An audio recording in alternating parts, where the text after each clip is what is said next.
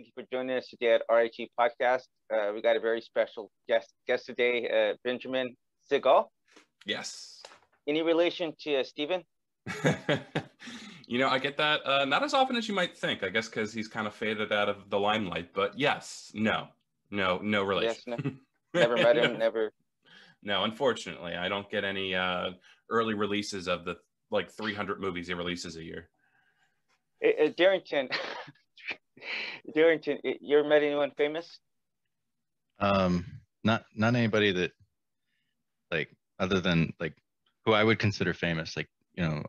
There's an author of a role-playing game series, and his name is John Wick.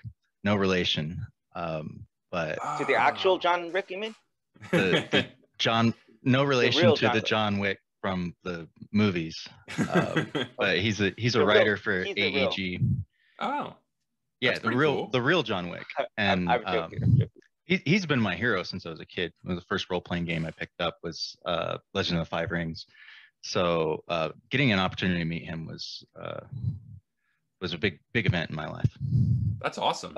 That's awesome. What about you, Ben? I mean, personally, I've only ever played the Lestrade's Castle D&D, but no, in terms of famous people, one time I met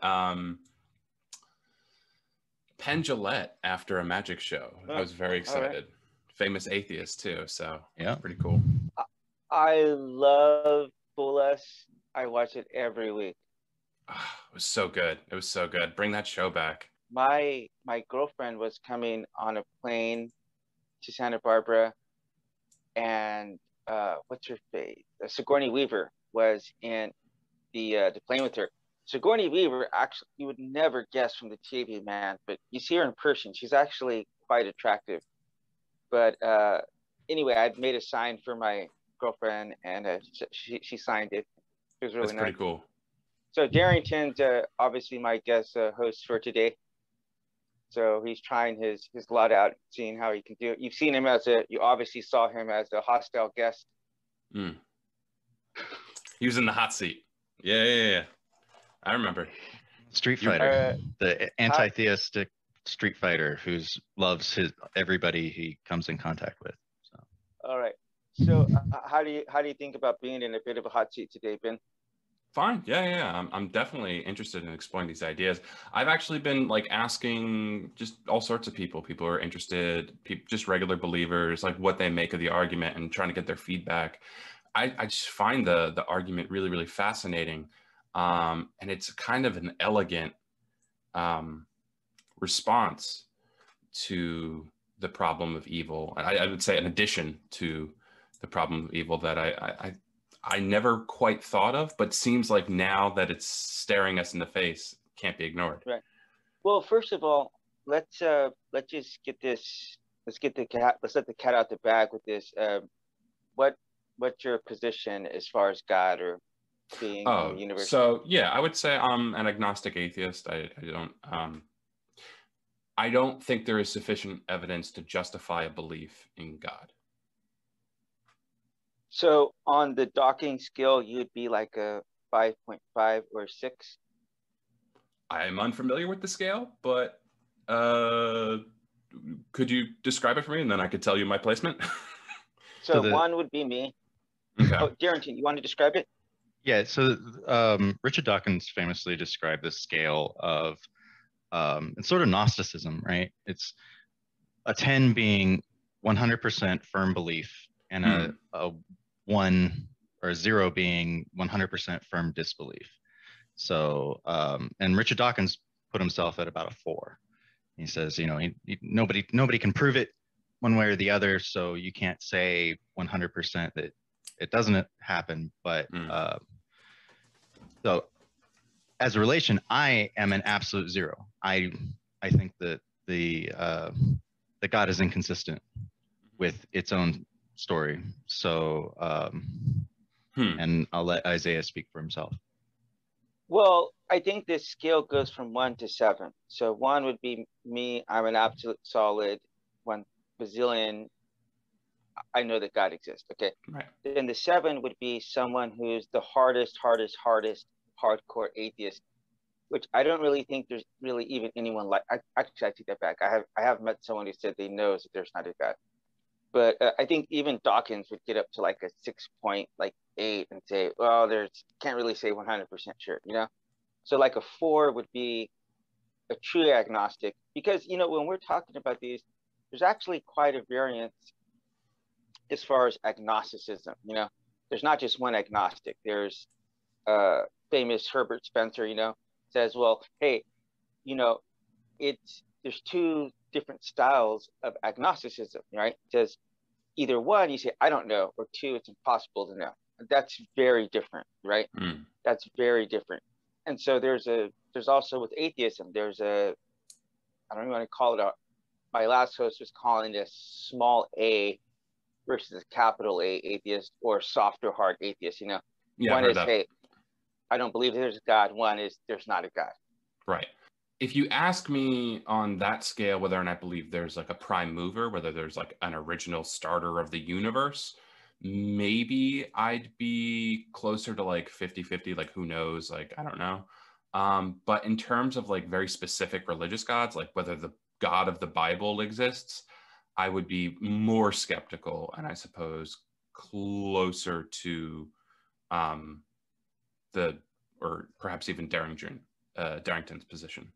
I've never heard somebody describe himself as a zero, so that's I love having this podcast, because I just love hearing people's positions, you know. It to me, it comes down to as the theist part of the conversation, right? So if you say like, is there a creator or an all spirit or something out there supernatural? Sure, there could be, right? I'm probably a 5 on that. But the way as presented by religion, like as presented by theism, that doesn't gel with me personally. Right. Right. So yeah, if you ask me how strong my belief is in the Christian God or the Jewish God or, you know, Muhammad, yeah, it gets closer and closer to that 1 or 2 area. So. Well, that would mean that you actually believe in God. So I'm not sure if you want to I'm say sorry. that. 6 or 7. Yeah. Closer to that area. Okay. We need to put up an infographic or something. I'll put it this way. I'm 90% confident that the Christian God doesn't exist. 95. How would you like, that's a pretty specific number. Where would you even fathom that? Well, 10% chance is kind of a big chance, right? If you have a 10% chance of winning a bet, might not be that bad if the odds are right? And so what's interesting is, you know, I suppose I'd put the percentage even higher than that, because what you're weighing against is the possibility of infinite gains, right? That's the promise of the Christian religion, right? Then that gets complicated when you talk about the weight of other religions, and yeah. I don't want to go down that rabbit hole. Yeah. Anyway, we'll just say very, very high confidence that numbers are stupid. Very, very high confidence that the Christian God doesn't exist.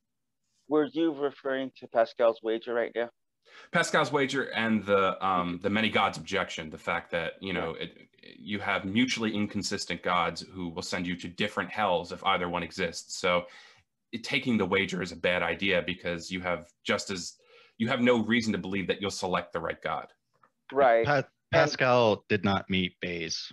If Pascal understood Bayes' theorem a little bit better, probably he would have been an atheist. Yeah. I don't know, because his argument was aimed at atheists, not at justifying his own belief.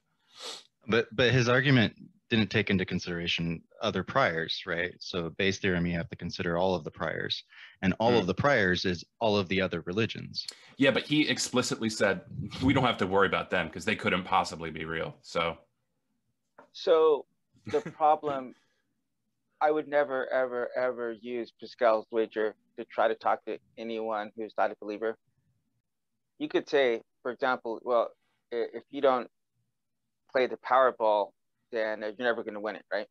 Right. But then you can say, well, if you don't mortgage your house and put everything you have in the lottery, then you have a really low chance of winning, because if you just play with $1. You don't really establish that that's a better option. You know what I mean? Right. It's like, okay, that might actually, if Muhammad actually was telling the truth, then chances are you might get a worse punishment than if you just said, if you said, I'm out this one, you know? Yeah. So yeah. In that sense, I don't think it's a good argument at all. But I do think that the worst argument against God is the problem of evil and pain. If I was an atheist, and that is a very emotional argument to make. It's not really based in logic or in fact or rationality. So there's about 3 or 4 arguments, some of which I've came up against God while I was an atheist, but I would have a much, much, much harder time answering those questions before I would the problem of pain. And I think you got to see that. The problem of evil has been around a really long time. I think it predated Descartes. Descartes had his own answer. And then Leibniz came up with one of the more popular answers, an answer that still is touted by a lot of apologetics today, the idea that this is the best of all possible worlds, that any amount of evil that God allows is the necessary amount of evil to have the maximally best world possible. You know, suffering and struggle and strife, like those not only do they highlight the triumphs of the human spirit, but like they make possible triumph, right? That's kind of the idea. So this is the best of all possible worlds.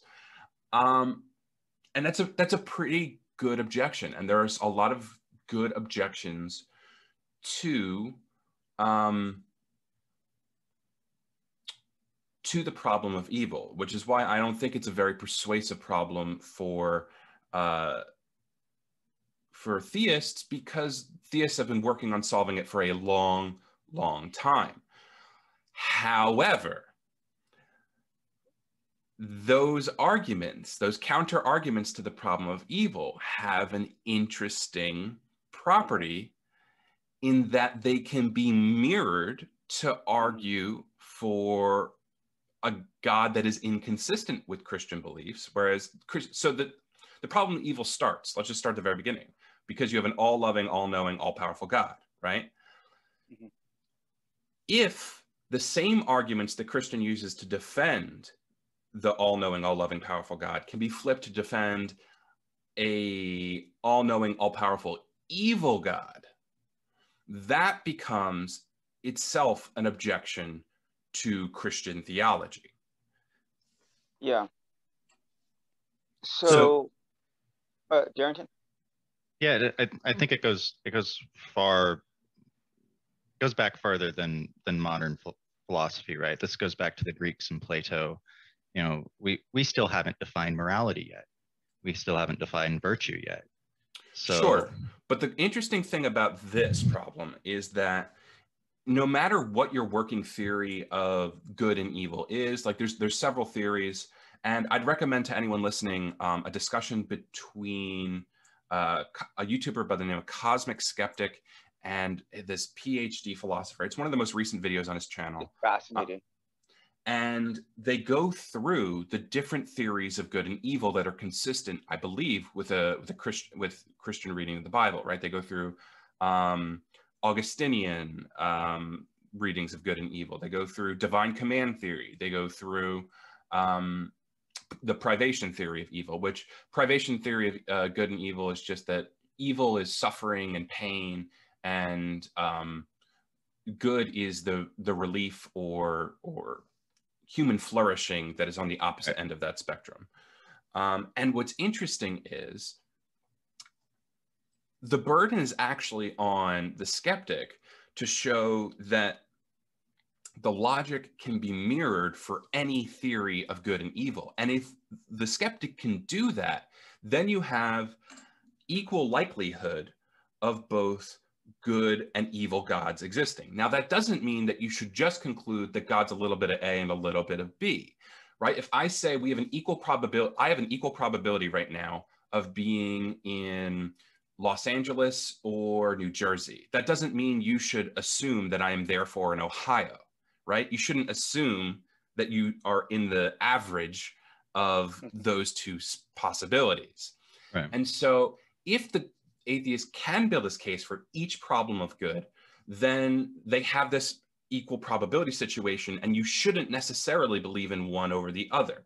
Now, do I think this on its own is a good reason for a theist to be suspicious of their own beliefs? No, because as Christopher Hitchens said, one of the best arguments for theism is the cumulative argument, right? And so there is a cumulative argument for probably a Christian loving God. And so you would have to address many deeper issues. And usually when I see theists talk deeply about their beliefs, it typically comes down to change in their own life. That seems to be the thing that they hold on to the strongest. And it's very difficult to unpack in any single neat argument why you might be suspicious of those that justification for your beliefs. But what I do think is that it provides a really interesting mechanism for mirroring theist beliefs and showing what an alternate view of the world can look like. And the really fascinating thing is that many of the believers I've talked to so far find the idea of an evil God absolutely incredible, like absurd. And for them, I like to point out that that's a glimpse of what it feels like for an atheist to look at their beliefs and to, when they're preaching that we have good reason to believe in God, how an atheist might hear on their ears what it sounds like. And so I think it's just a really fascinating argument. And I think it could be a really good, a strong leg of an argument for atheism. That reminds me of Roko's Basilisk. I don't know if you're familiar with that. No. It's a thought experiment. There's some good YouTube videos on it. But the thought experiment goes like this. Imagine in the distant future, an artificial intelligence has become so powerful, it's capable of fully simulating us and any reality that it wants. And its goal is to maximize something. You know, it's got some maximization algorithm going on. And it's determined that the best way for it to maximize that thing is to look back at us and say, if any given human promoted its existence, then it would simulate that human in a heaven-like environment where they would just experience bliss for eternity. But if a human fought against the eventual creation of the basilisk, then it would simulate a hell, right? Eternal punishment. So the question really comes down to, you know, knowing now that, unlike a few minutes ago, that the basilisk could potentially exist, are you morally obligated to promote its existence or morally obligated to fight against it, knowing that fighting against it would ultimately mean your eternal simulated damnation? You know, the first letter is respect in the RAT. And so first, I want to have respect in saying, to being honest and telling you guys, I don't have all the answers to everything, okay? I can debate some of these things to a point, but at the end of the day, there's some stuff that if I didn't say I know a couple of times, I would be lying to you guys, you know? So the other part is you know, of course, along with that comes a humility, which is saying, hey, I'll say the equivalent of this, Darrington, just this whole thing that if you want to say God is good one way or the other, is that if you walked into a movie theater and you said, hey, you know, I really want to zoom in here so I could see it.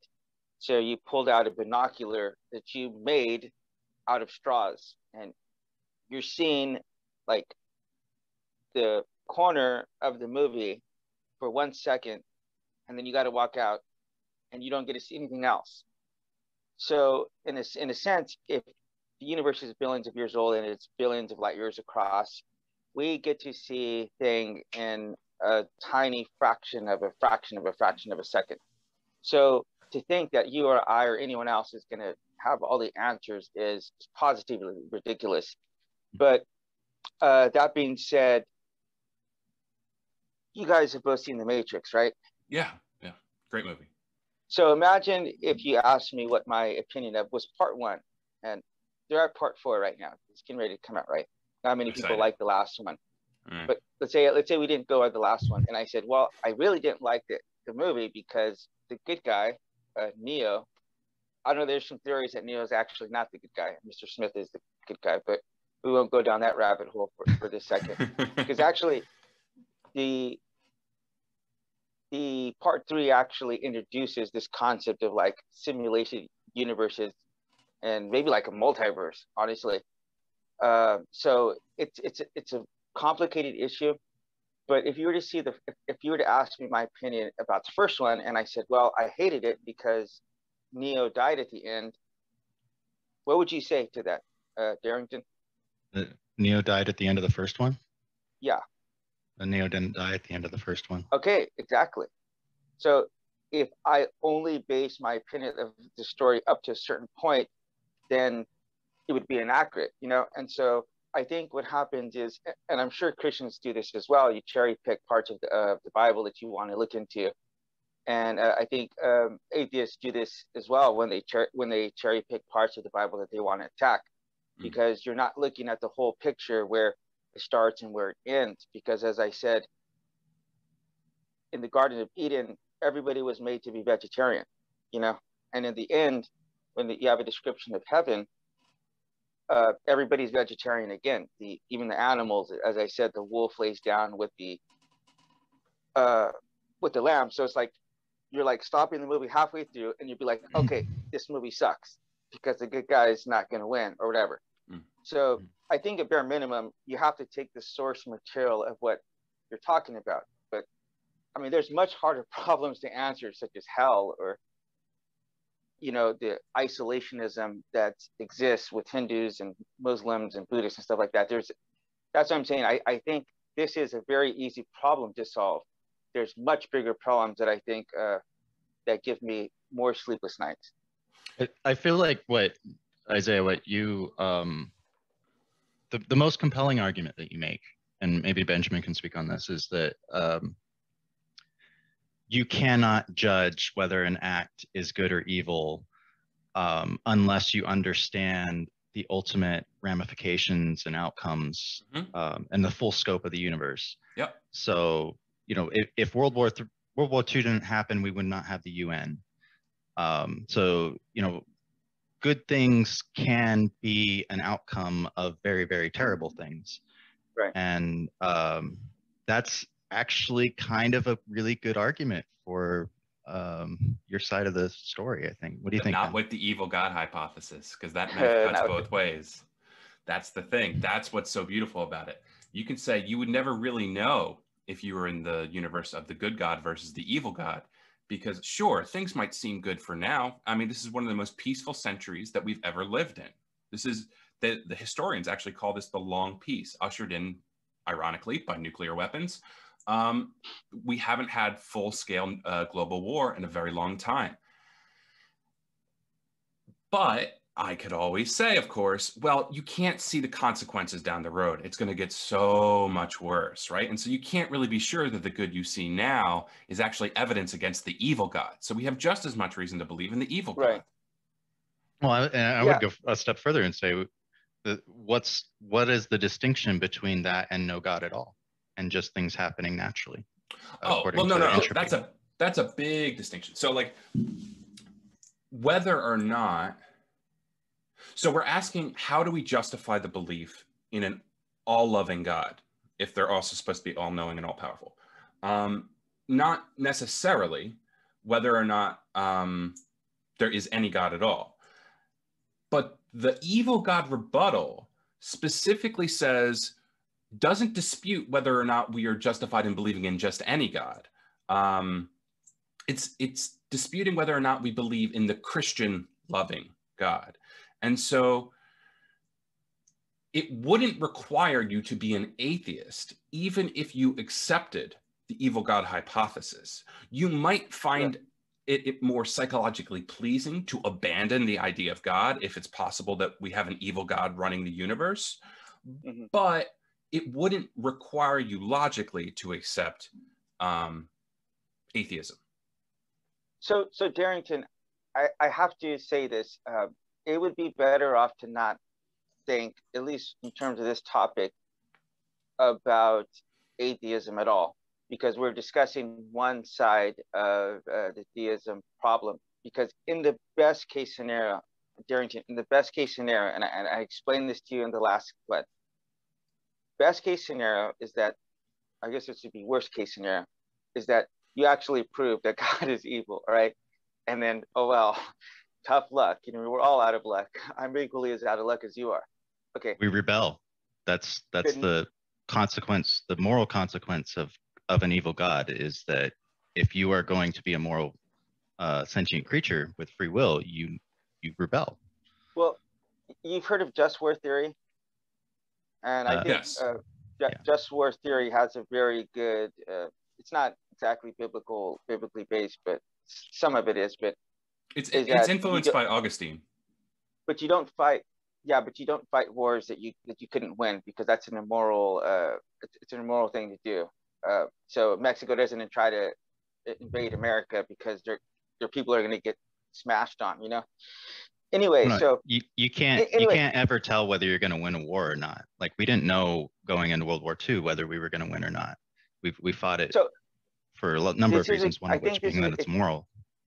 So that's a completely separate issue. That we got to deal with this issue first, and then we'll have another podcast on that outcome. Because a slightly better scenario, which you could prove, and I might lean more towards this one, is that, hey, maybe God's not all good. You know, we definitely know from the Bible, if you just go from the biblical description, is that he's everywhere. Okay.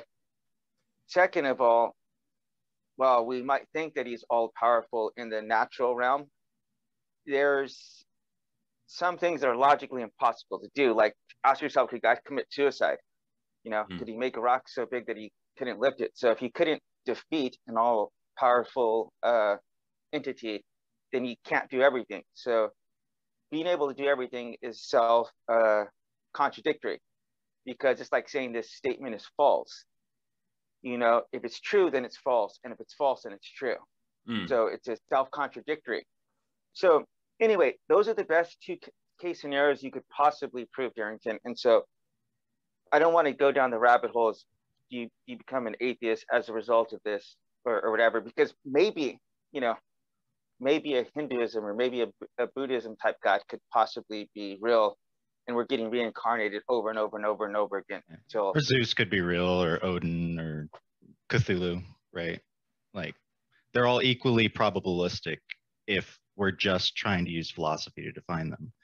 If they are indeed supernatural and can't be, you know, we can't increase the probability of their existing one over the other, then they're all equally probable of existing. And that's my problem with the whole argument, is if you cannot distinguish between one and the other, there is a position that you can fall back to, right? It's not proving. The atheist has nothing to prove, right? So if you make an assertion, you must provide some sort of justification for that assertion, or it can just be discarded. Okay, so this is where my realm of apologetics might very, very different from your average Christian, because I don't believe in teleological arguments. I don't believe in ontological argument. Cosmological? Kind of, because I think that it's possible that God maybe the Big Bang did happen, and maybe God resulted as a result of that. So I don't know. Maybe he mastered physics and he were around the clock somehow and started it all. So I don't really know. I don't believe that that's true. I'm just saying that's one possible outcome I could think about, but I think that's very unlikely. But if you ask me where God came from, I really don't know. So anyway, that being said, Darrington, it's not exactly a blind guess. Okay, it really isn't, because the Bible makes like certain claims that if you do these X, Y, and Z, then God will do X, Y, and Z as well. So people sometimes say that, oh, prayer doesn't work because we've scientifically studied it. Well, the Bible actually puts parameters on praying. So for example, the book of Peter says that if you're mistreating your wife, then God's not going to hear your prayers, you know, or if you're praying for selfish things that you're like, oh, yeah, well, I prayed for $1 million yesterday and God didn't do anything. well, you completely contradicted what the Bible actually says about prayer. You know, so there's Maybe things like that's that. maybe that's a conversation for another meeting, because I have a lot to say about that, but I don't want to take any time away from. And this is why I'd rather focus solely on this problem of evil. From what I've experienced, it seems as though God intentionally did some evil so that people wouldn't believe in him, so that when he redeems everybody later on in the future, that we would have something to measure, you know, we'd have something to measure the eternal glory that we would experience. So, for example, I said, look, if you're in heaven, the Bible talks about these creatures called the seraphim, where they have to they're basically hovering around God all day. And you might think that'd be awesome, but dude, you imagine how boring that would be to spend like 5 billion years just flying around God, you know? So I think if you're in that situation, you would generally want to go experience some kind of life that to where your teeth are rotting out, to where you're getting cancer or whatever. You'd want to go and experience pain so that you would have something to contrast the eternal glory. Does that make sense? No. So, well, it's not that it doesn't make sense. I think I understand you, and I understand the argument. I'm just not sure I would believe that an infinitely powerful God wouldn't be capable of constructing a heaven that continuously adjusts for our own internal hedonic adjustment. And by hedonic adjustment, I mean the notion that if things get really, really good, you adjust to them and learn to find problems in your life, right? Like more money, more problems is a common saying. But the notion... More money. Yeah, more money, more problems. The notion that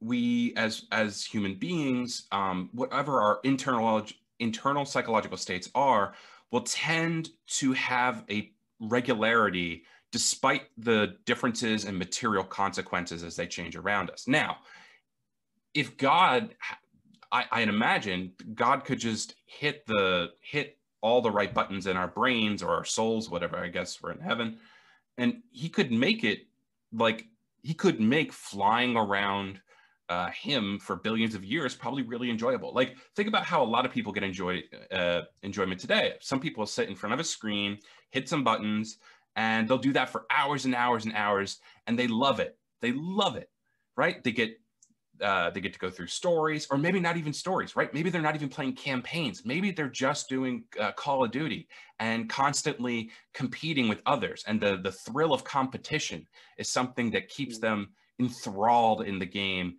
on a constant basis. I think God would be capable of doing something like that in heaven. Okay, so let me get right down to it. Let me ask both of you guys this, okay? I'll start with Darrington. Darrington, do you intrinsically believe that free will is a good thing? No. Okay, so it's not. What about you, Ben? I don't know how to answer. Okay, I'll answer how I would answer. I don't think free will is an intelligible concept. So it is neither good nor bad. Okay. I don't think a good thing is an intelligible concept. And that's kind of what I mean. Like, we never defined good and bad in the first place, right? So you could say like free will is a good thing. To what end, right? Is it good for what? Sure. Well, cards on the table, I'm a bit of a moral weirdo. I'm what you call an error theorist. I don't think morality is a real I don't think there is objective morality. I'll put it that way. And I don't think there's intrinsic value to anything, right? Like we provide value to things based off of our goals, and we define them as good or bad, whether or not they're conducive to those goals. Yeah. So let me rephrase this. In a society, do you think it's good for people to have freedom in a society? You mean like freedom from others, like other people not like controlling your lives? Yeah. Yeah. I like that. I enjoy that. Okay. Yes. I think that is conducive to a goal if your goal is individualistic expression, which is, in my opinion, a more healthy society, right? So if your goal is not a healthy society, therefore you need individual expression, therefore you need freedom of choice, then you could define that another way. But because we believe these things, then it is a good thing to find that outcome. Autonomy is good. I guess that's we're kind of at a impasse right here as to how you're going to define, well, what do you think is good, you know? Because obviously we have that inside of the realm of Christianity. When I take a look at something like 1984, where like pretty much everyone's autonomy and freedom to even think is taken away, and they have the maxim in there that freedom is slavery and ignorance is straight. And so it may genuinely seem that freedom is a good thing, but when you take a look at the overall consequences that you're going to experience, for example, just take like the internet, you know, what happens when people get to search around the internet and upload stuff that they want to do anonymously, and then go take a look at what goes around and what circles around the internet, and then you tell them if that's a good thing or not. So I do think North Korea takes it to an absurd extreme, because it's to benefit a very, very, very small amount of people at the top. But I would value, if they would remove that concept, I would prefer to live in North Korea over that, because having too much freedom, I just do not believe in the slightest sense the word is a good thing. So I would voluntarily give it up to experience more safety. More safety. Yeah. So absolutely. you value safety over freedom to the extent that you would essentially be a slave of the state. Yeah, absolutely. Wow. We have very different values. Yeah, absolutely. Well, I live in South Korea, so as it is, we don't have the same kind of freedom that you do in America. So I can walk around the street. Different freedoms, right? So economically, you're very free. In terms of like use of your own body, the ability to imbibe drugs, alcohol, or anything like that, not very free. So let's talk about this like freedom thing, you know, because you have the freedom to make choices of the choices that are available to you. You don't have the freedom to do anything. Nobody does ever, right? And you don't have the freedom to avoid consequences. So, you know, in Arizona, a big thing is like gun rights. A lot of Arizonans like to carry around their pistols. And, you know, should everybody be able to, in Arizona, be able to have the freedom to have firearms? Sure. Should everybody in Arizona have the freedom to have nuclear weapons? No. And I think we all agree on that. There's a gradient there. And at some point, we have to make a concession of like, this is a level, past this point is a level of freedom that we do not accept as a society. And everybody has a different sort of point. So we have to negotiate that. In states where the power distribution is so heavy on one side, that's when you get authoritarianism. And that's bad. That's bad. I'm not arguing for that. If safety is the value that you would subvert freedom for, would you perhaps value a society where you don't have to choose between the two? You could imagine, sure, a completely totalitarian state where every decision is controlled by hopefully a benevolent government, right? You have altruistic leaders who perfectly decide how lives should be run. You have this kind of Brave New World situation. And I think that's actually probably a better analogy to the kind of world that you would want, Isaiah, than 1984. But what if instead of centralizing and giving power to a distinct few, we instead increased the chances of individuals being held responsible for their actions that put your safety at risk? And so with the strong rule of law, that is property rights, your right not to be harmed by others, your right not to be abused or stolen from, or anything of that sort.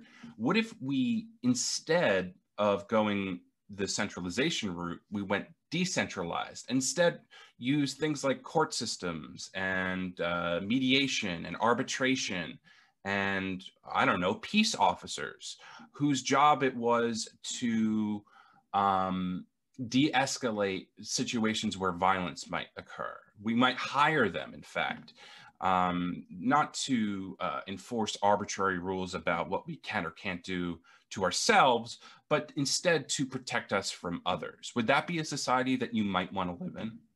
I think one of the most fundamental things you could easily do is to have every family being like audited, let's say, by counselors. So like, for instance, like compulsory counseling for families, and then really see what's going on behind doors, whether it's sexual abuse or alcoholism, domestic violence, because a lot of stuff just doesn't get addressed along the way. And, we grew up fostering kids in our home. So we know they had caseworkers, that would check in and visit and do reports or whatever. So I think if you had the equivalent of that for everybody's family, that would be a step in the good direction. But I think ultimately, probably one of the best things we could do is to have like mandatory chips implanted into us that could regulate, for example, your location. So if you were to happen to rob someone, they'd be able to track you like instantly. If you killed someone, you clearly know that you did it. And so if that, to me, seems like probably the best case scenario, honestly, that and then obviously something happens to you, heart attack or whatever, it could instantly trigger it. Sure. I think that would probably be the best kind of society I would want to live in personally. Well, what if we could approximate the same results where your likelihood of committing crime is low because you'll face consequences you find to be exceeding the value you would gain from your crime? That system is very easily exploited by bad actors. So for instance, you could have certain demographics that are overly policed and overly litigated and punished, and groups that are almost never policed or punished based off of the power structures. You could have situations where bad actors co-opt the system and turn it into essentially an authoritarianism. So in some way, that's a little bit more sinister than a straight up authoritarianism, right? I was asking who you're arguing against, me or Isaiah? I'm contributing to the conversation. I don't think I'm arguing against anybody. No, I mean, like, whose system are you modifying with this idea? His system or my system?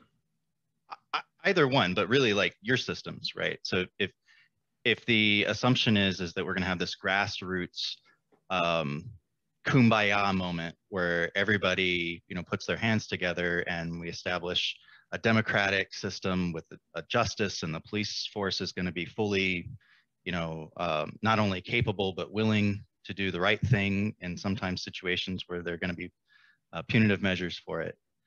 I think that's the problem that we're in right now, at least in the United States, is that yes, it's a better alternative to maybe like fascist authoritarianism, but it leaves out one problem, is that you can still co-opt and exploit a system, and then you're left with a system that looks from the outside to be very pure and holy, but on the inside is corrupt and in a lot of ways worse than an authoritarian system. I would agree. So we're never going to probably create a utopia, but I would say that China is going in a good direction as far as their surveillance, because what they do is they're able to recognize facial recognition out in public. So if you do something, for example, like litter or jaywalk, they just fine you automatically. There's no court, there's nothing. They just boom, it's deducted from your account. So you think in that kind of environment, people will be a lot less likely to commit assaults or robbery or rape, whatever. Like Demolition Man. Yeah, actually, yeah. Demolition Man's it's a good concept.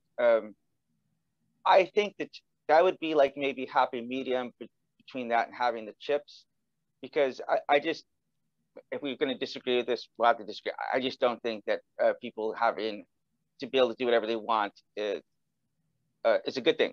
I don't believe people freedom of speech when you see the kind of stuff that comes out. Like I just, as again, if North Korea, they heavily regulate all that, and if it wasn't for the fact that they're trying to enrich just the top part, that would be a system I would be more inclined to want to live under. Or China is a second, a very close second. I couldn't disagree more.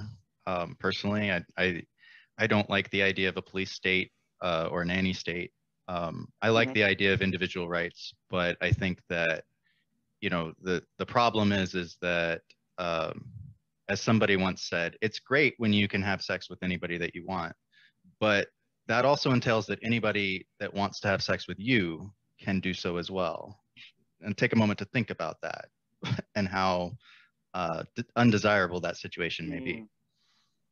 So Darrington, see, the problem I think we're talking about this here is I don't think you could possibly, or I don't think you have really wrapped your mind around this concept, and then also believing that this is somehow reflects bad on God, pain or suffering, evil, whatever. Because in the scenario I gave you, where if we're up in heaven and God is literally, you can call him the ultimate surveillance, because it says his light in heaven is just everywhere. Like you couldn't escape it. You don't even need a sun. Okay.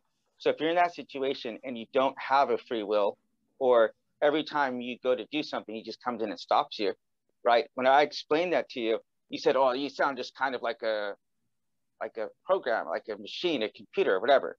Right. So you seem to dislike that, but then you want to turn around and say, "Oh, I think freedom. It's good for people to have freedom to do and say whatever." But as a result of that, more pain and suffering winds up happening. So I'm not sure if you really thought through that, both of those arguments. It's pretty ridiculous, honestly, if you ask me around opinion. Like if you were at least consistent in there, I would probably give a lot more credence to that position, but you're not. So yeah, I think there's a lot of analogy between a system of government and how society functions, and a system of theology and how you believe the cosmos. Yeah, functions. God is the ultimate totalitarian. Okay. If he is anything at all. Yeah. You have people who make it so that freedom of speech and freedom of expression and freedom to do as you choose make the world, at least as far as their influence goes, less safe and less desirable to live in. My question to you, Isaiah, is why you would want to centralize authority such that the influence of someone like that, some of those bad people, would be so much further reaching. Because the paradox that you set yourself up with is that the more you take away decisions from the masses and give them to the hands of the few, the greater it is you incentivize those people who would do the masses harm to capture those positions of power. This is why you need AI in this. This is why you need to have it in a third party, to where it's not going to be corrupted by human, as you're saying, because then you're going to have Kim Jong-un's rise, as we all know. You're going to have Ceausescu's who want to use the power for themselves. So, okay, let me reason with you for a second. We would probably both agree that it's a good thing to marry the person who you want to marry, correct? Sure. I'm actually in an arranged marriage myself, with my wife, Korean. Her family actually asked me to marry her. But the reality is, though, is that if your parents made that decision for you, you would not see people in the kind of divorce rates that they have, in America, because your parents just have a little bit more wisdom, and they'll understand the people's family. They're not going to be persuaded by whether or not someone's good in bed, or they look good, or whatever else that people base those decisions on, you know what I mean?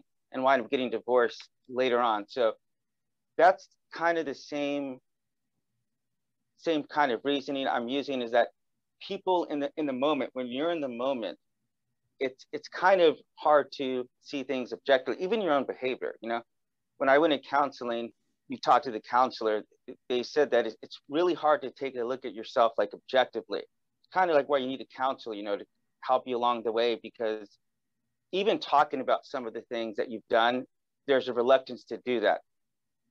You know what I mean? Mm. So, because we just make really bad choices, is what I'm trying to say.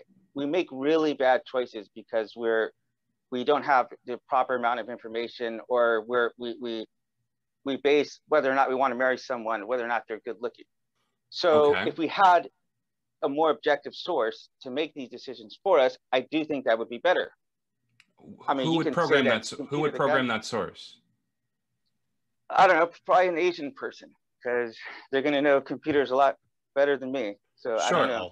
Are Wow. Asian people Or less some kind of susceptible to the kinds Some of kind of evils that you're concerned about?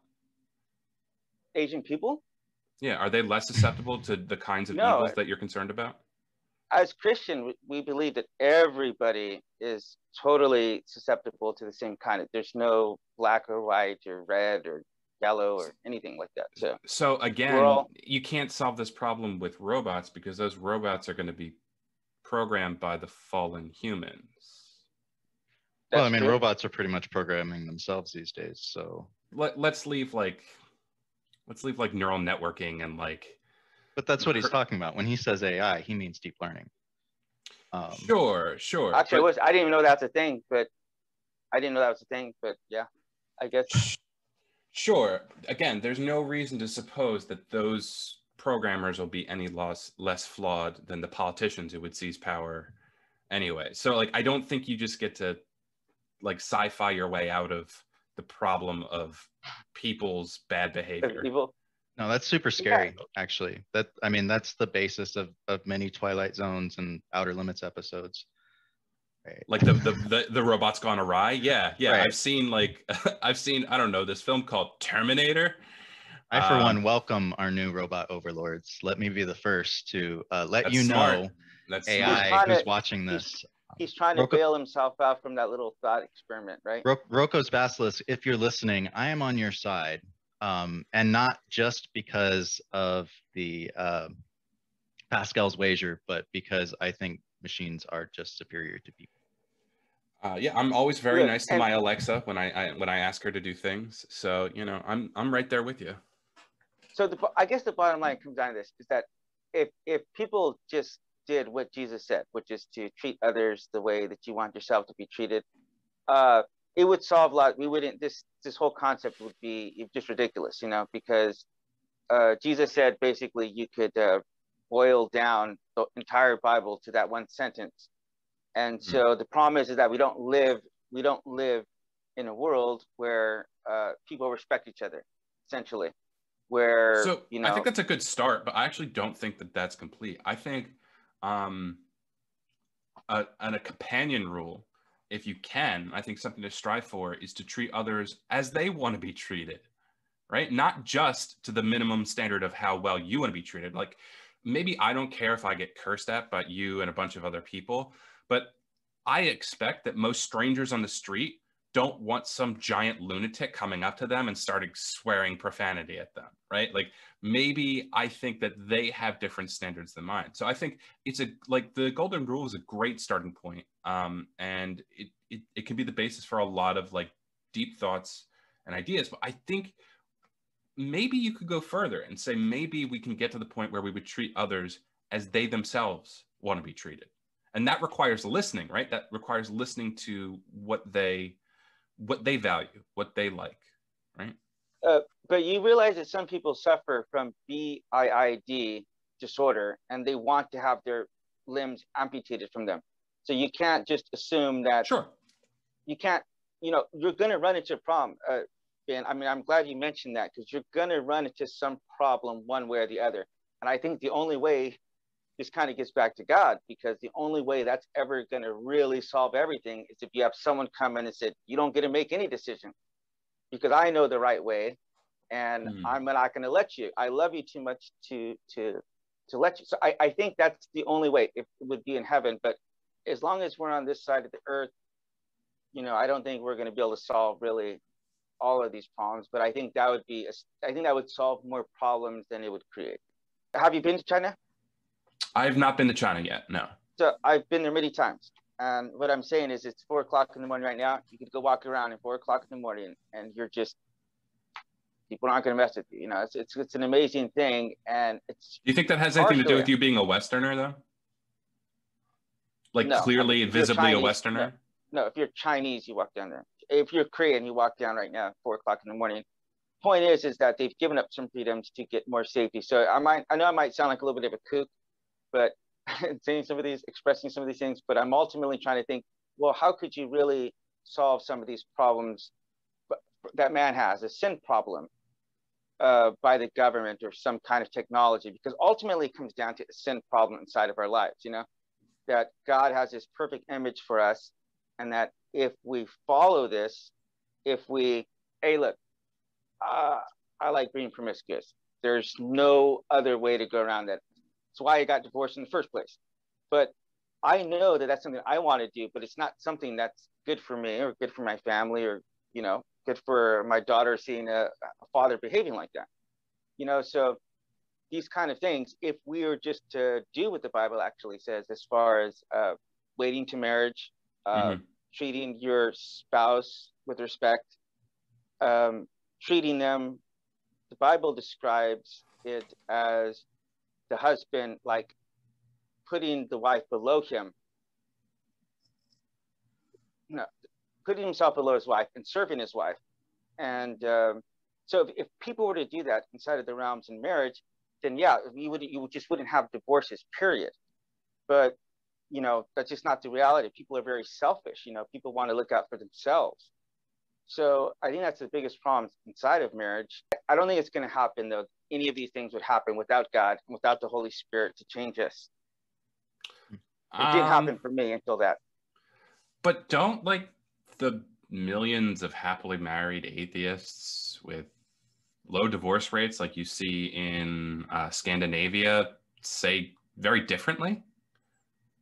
Well, wait a minute. What makes a divorce bad? I mean, I know lots of people who have very happy lives that have been divorced. I'm one of them. You know, like, what is inherently bad about a divorce?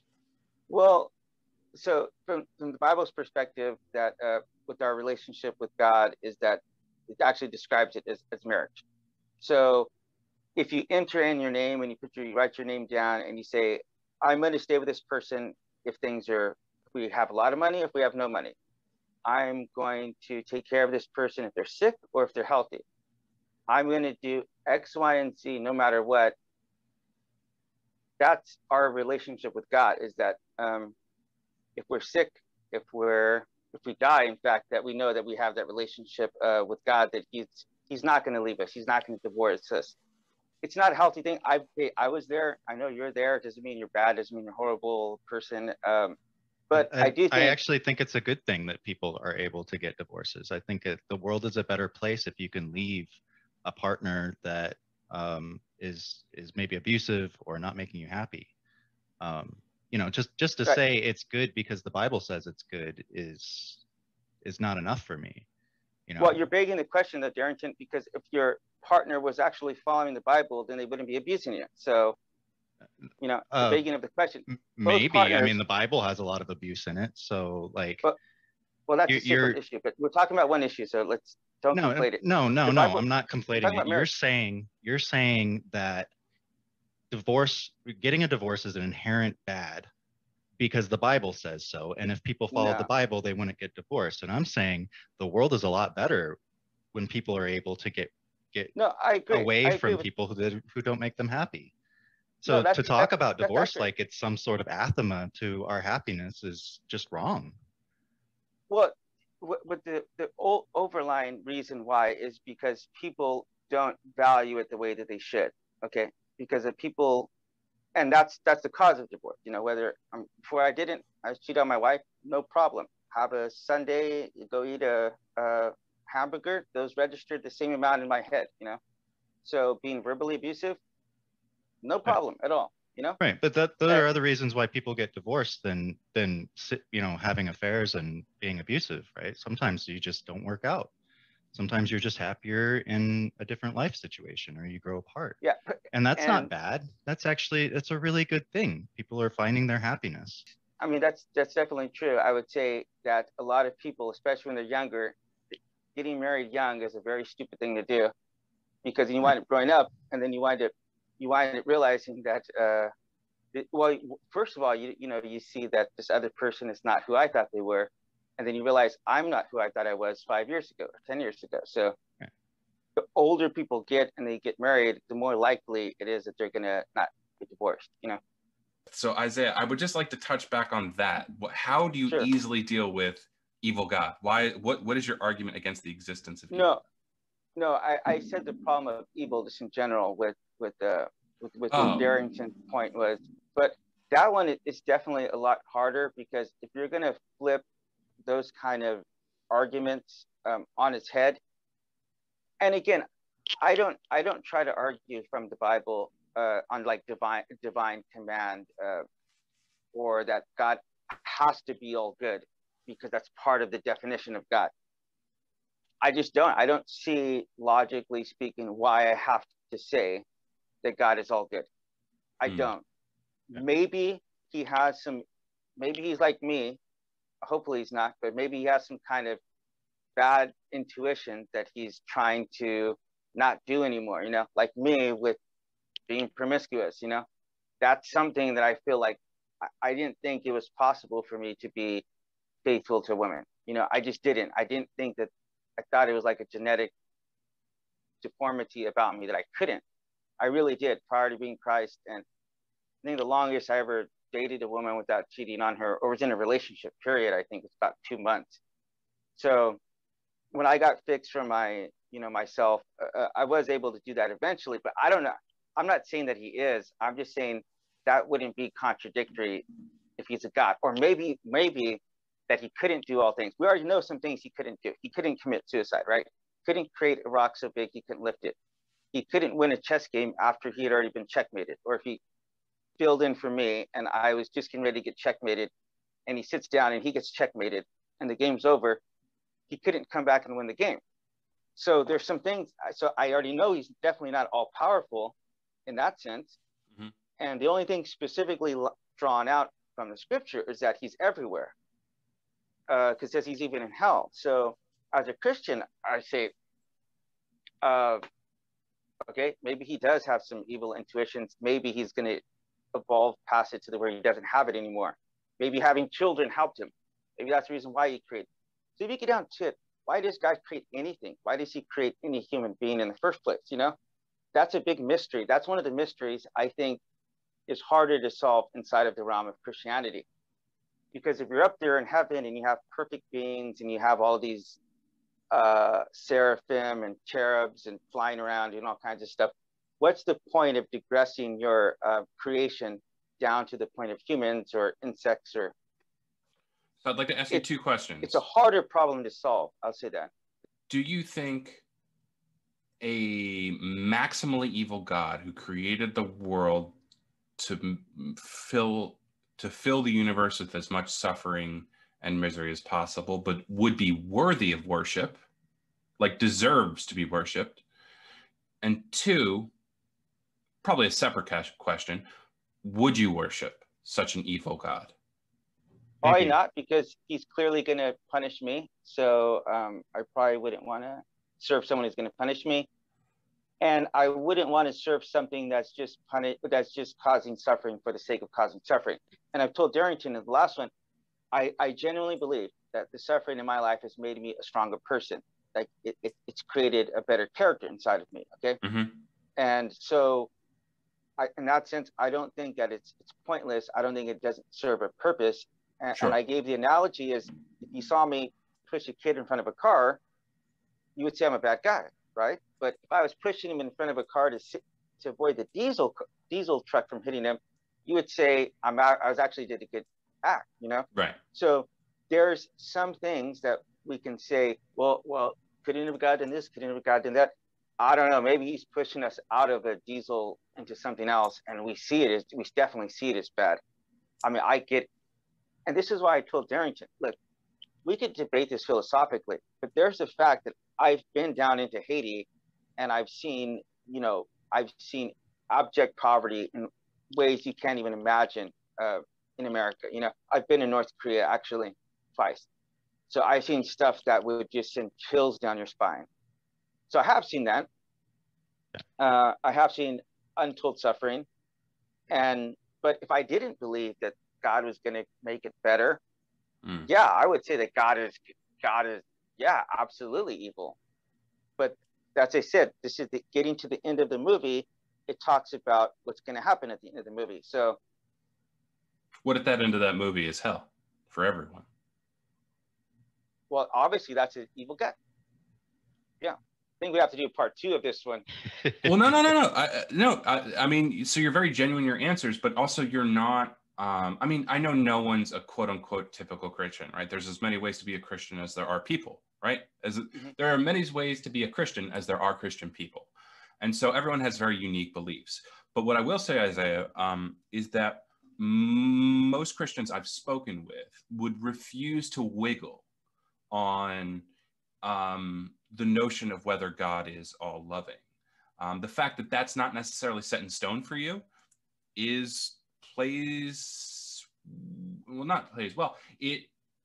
it bodes well for the consistency of your beliefs, right? So if you're not bent on arguing for an all-loving God, then there's not really much here for you to lose. But I will say that this is considered one of the core tenets of Christianity. Now, I'm not familiar enough with the scripture to say why it's so widely held by many Christians. There's got to be textual reasons, and I suppose I could look into that. That'd probably be worth doing. But usually, I almost never get pushback, or I've yet to see pushback from anyone saying, well, I don't really believe in an all-loving God necessarily. That is a very interesting counterpoint. I mean, if you're going to raise the question of hell, you have to engage in serious cognitive dissonance to say that you believe in hell and you also believe in an all-loving God. That's absolutely contradictory. Oh, positively. And I'll tell you if no other reason why. If I got up to heaven and my daughter wasn't there, I would say, take me out of my misery right now, because I'm not going to be able to enjoy this, you know? So if I got up to heaven and said, oh, my mom didn't make it, dude, everyone's going to be partying. I'm just going to be like, just kill me right now, you know? So, I mean, I feel like this. I don't know. Some Christians like the idea of hell, man. I don't want to like the idea of anybody suffering. Not even in the slightest sense. I've pulled maggots out of a girl's head in Haiti, you know? Who burrowed into her head. I mean, I've seen some horrible stuff in my life. And yeah, I wouldn't want anyone to suffer. I don't preach God's hate. I preach God's love to people. I tell people about the change that he's made in my life, you know? And ultimately, this gets, Darrington mentioned a little bit, and that's ultimately my honest to God proof. This is why I said I don't use those ontological arguments. I say, you can experience God tomorrow, man. If you were to approach God with humility and say, show yourself to me and change this part of myself that I don't like, he changed me. So that's the proof. That's all the proof in the world I need, you know? And this is the reason why I can't ever say that I would be 100% positive. Like, I've committed myself to the gospel, okay? As much as you could commit yourself. I'm a missionary down here in South Korea. And Jesus Christ has changed my life, right? Now, I have a very interesting story because I was an atheist and I was in my room one day and Jesus Christ spoke to me, okay? And he didn't just speak to me once, he didn't just speak to me twice, he spoke to me about 6 times in the course of 5 months. Now, in addition to that, on at least 2 separate occasions, he's materialized something right in front of me, okay? So, like, I would say call it magic. I don't know, there's no other word I could use to say that, unless Penn Jillette or something was behind it, but I've witnessed that, okay? But I'm telling you again, what I would find just on a personal level, the biggest proof is the internal hurt that he healed me from. You know, that to me is all that to me, I'm eternally grateful. I don't really care about miracles or all that other stuff. Like, to me, the change that he turned the alcoholism, the promiscuity, all that stuff, the self-hatred, the depression, the suicidal, all that stuff. That to me is, you want to talk about it's demonstrable to me. So it's, my family sees it. They're like, well, what the heck? Yeah. You know, where did this come from? So, would you be upset if it was you that did those things? I know it wasn't me. No. I know. Hypothetically speaking, though, would you be upset? Would that be upsetting, or would that be inspiring?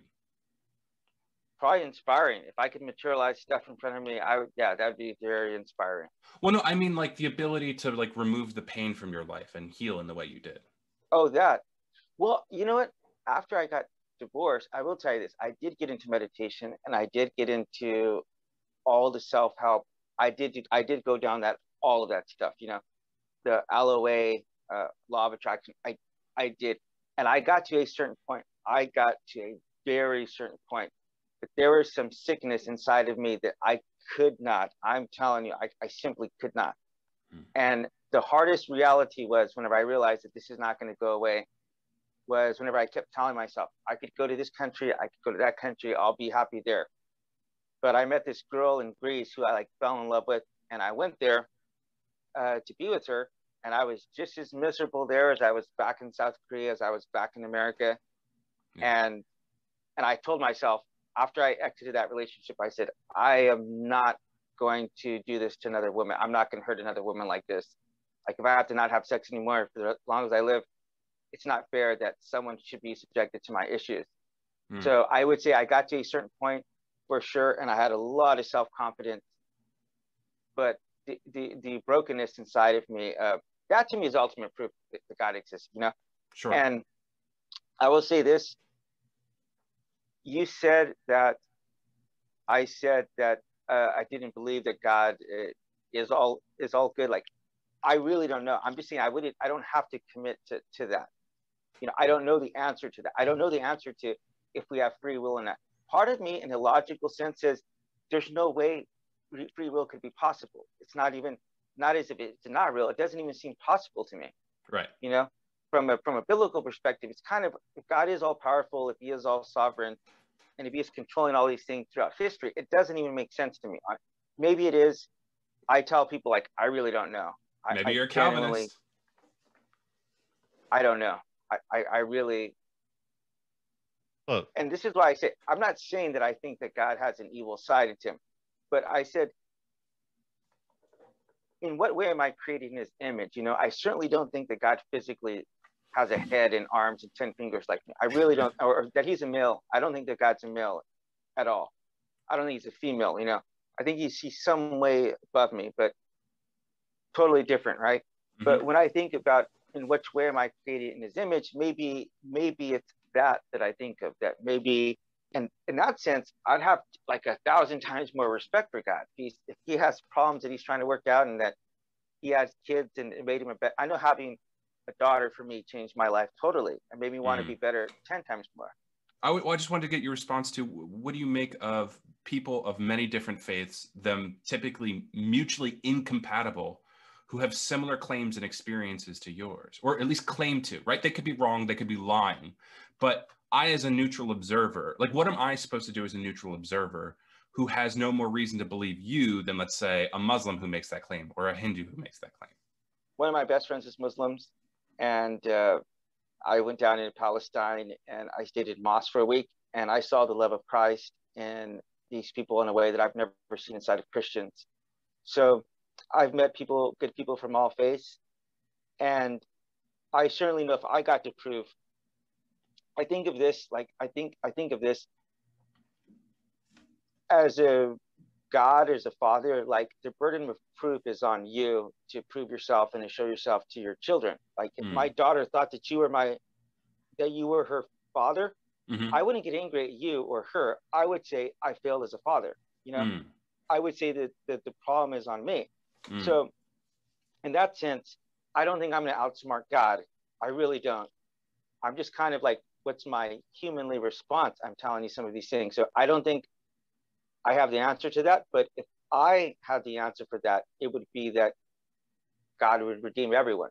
Adolf Hitler, everyone, Jeffrey Dahmer, God would say, this stuff never would have happened unless I unleashed this devil on you in the first place. So there's only a certain extent I could hold you account, because I've experienced Satan. Like I've experienced demons. I've experienced a side that you guys probably deep down know exists, but you won't verbally say it. There is a deep, dark side of this universe, man. I've experienced it personally.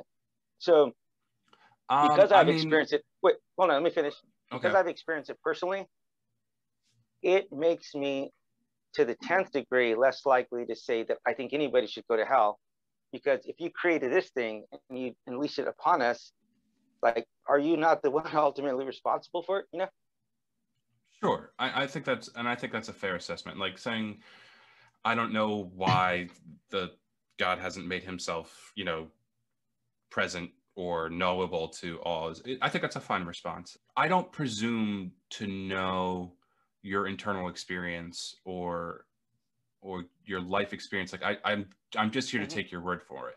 But when you're communicating with myself or Darrington, I don't know what kind of life Darrington's led. I mean, he could have experienced real darkness in his early childhood. I think I can speak honestly about the darker aspects of human nature, not just of others, but in myself. And I think I could spend time and speak about those, but I don't think it's necessary to entertain theology to make sense of them, right? I think there's, at the very least, I think there's a consistent secular world that you can build, right? Like you weren't illogical when you were an atheist. You weren't like, I don't know, trying to pour ketchup through the bottom of the bottle, right? I think you can make sense of the world in a very naturalistic way, and I just try, I guess, when I'm here to do that to the best of my ability. That was what I was trying to do. My argument is not that atheists are bad people, because if you take a look at the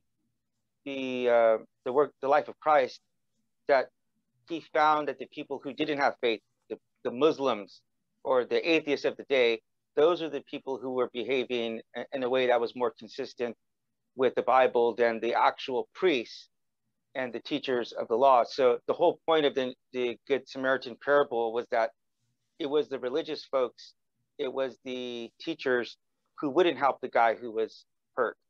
And it was the guy, it was the gay, it was the drunk, it was the Muslim who wouldn't help him. So I don't think that atheists are irrational or illogical, but I have found in my own personal experience that by and large, they understand Christ's love better than your average Christian. Here's my point. When I first started learning about theology, if this is true, it is the most important thing. Nothing C.S. else Lewis. is important. Right. Yeah. If this is true, like we all feel it when we're children. Somebody tells you that all of these things, every Sunday, and you're like, okay, I need to dedicate my life to this. Like, this is the most important thing. And then you find out that somebody else who says something different, maybe even so dramatically different that it's antithetical to the first person, can say the exact same claim, and you as a believer have no way to distinguish them. So the Westboro Baptist Church could be correct. They could be right. God could be a bigot and hate the gays and hate brown people, and like there is nothing in my world. Like they're racist too? Well, dang. Sorry. I don't hang out with them on weekends, so take that as a gotcha. not a point. But point being is that if this is the most important question, the question really is who's right. And if nobody has a claim to being right, then the appropriate thing to do is to take a step back from the whole question and say, is this question even a valid question in the first place? Or is I would it like to sort of... steel man Isaiah. I think that's a great point, and I think that's exactly what I was trying to get at. I think you said it better than I did, Darrington. But I want to steel man Isaiah here for a second, because what Isaiah is saying is kind of different. So Isaiah is saying maybe you can, not in a fallacious way, but suppose that the mutually inconsistent parts of theology are just happen to be the false parts of those theology. And you could, in a way, construct a world where the overlapping shared values of these interfaiths are in fact consistent, not just with each other, but consistent with God's true nature. In that way, I think Isaiah carves out for him a reason to believe that the existence of other religions doesn't automatically refute whatever truth might lie in Christianity. Sure. Certainly. And if I've made the wrong decision, I would really genuinely hope that God understands. I sincerely, it was not an intentional thing, you know? I wasn't intentionally trying to do this, but Sure. I just would hope that he would extend that. And I pray for that. I pray that God extends the same kind of thing to everyone else. And I would never want to see anyone hurt. I mean, so that being said, Benjamin, I really want to thank you for your input. I think the whole idea of this podcast, when I came up with it, it was over some beer and some pizza with an atheist. And we got along so well, and we thought, man, we don't need to debate and argue about the one thing that's separating us. We can show each other respect. We could talk about other things that aren't related to God, or isn't going to get me to demonize you, you know? So I just really appreciate your perspective. Darrington, as always, Darrington is a philosopher. He's a theologian, and I really appreciate. And a Slayer cover band wannabe. I told Derek I'm never going to stop making fun of his hair until he cuts it. I'm going to have to ridicule him about the hair, man. So. You hippie. Wait, didn't Jesus have long hair? I don't know. So but yeah, we could tell the story later. I was in Georgia once, and I got a buddy of mine that lives there, and he grew his hair long. And you know, long hair in Georgia is not exactly seen as being a good thing. So he goes into a bar, and they're like, "We don't like hippies with long hair," and he's like, "I'm just trying to be like Jesus." And that is a argument in Georgia for having long hair. Yes. Thank you. If that's the case, and I'm the Antichrist, then.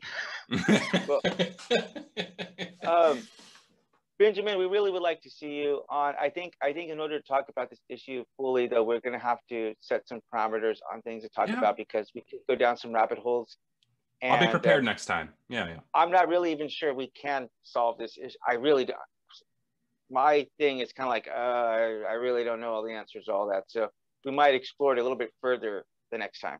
Sounds good. This is only half the battle with problem of evil, because the other half, there's a second half of this, right? Which is whether or not you can make logical sense of it, but now we have to compare that with reality. So that's really the real part 2 of the problem of evil. Yeah.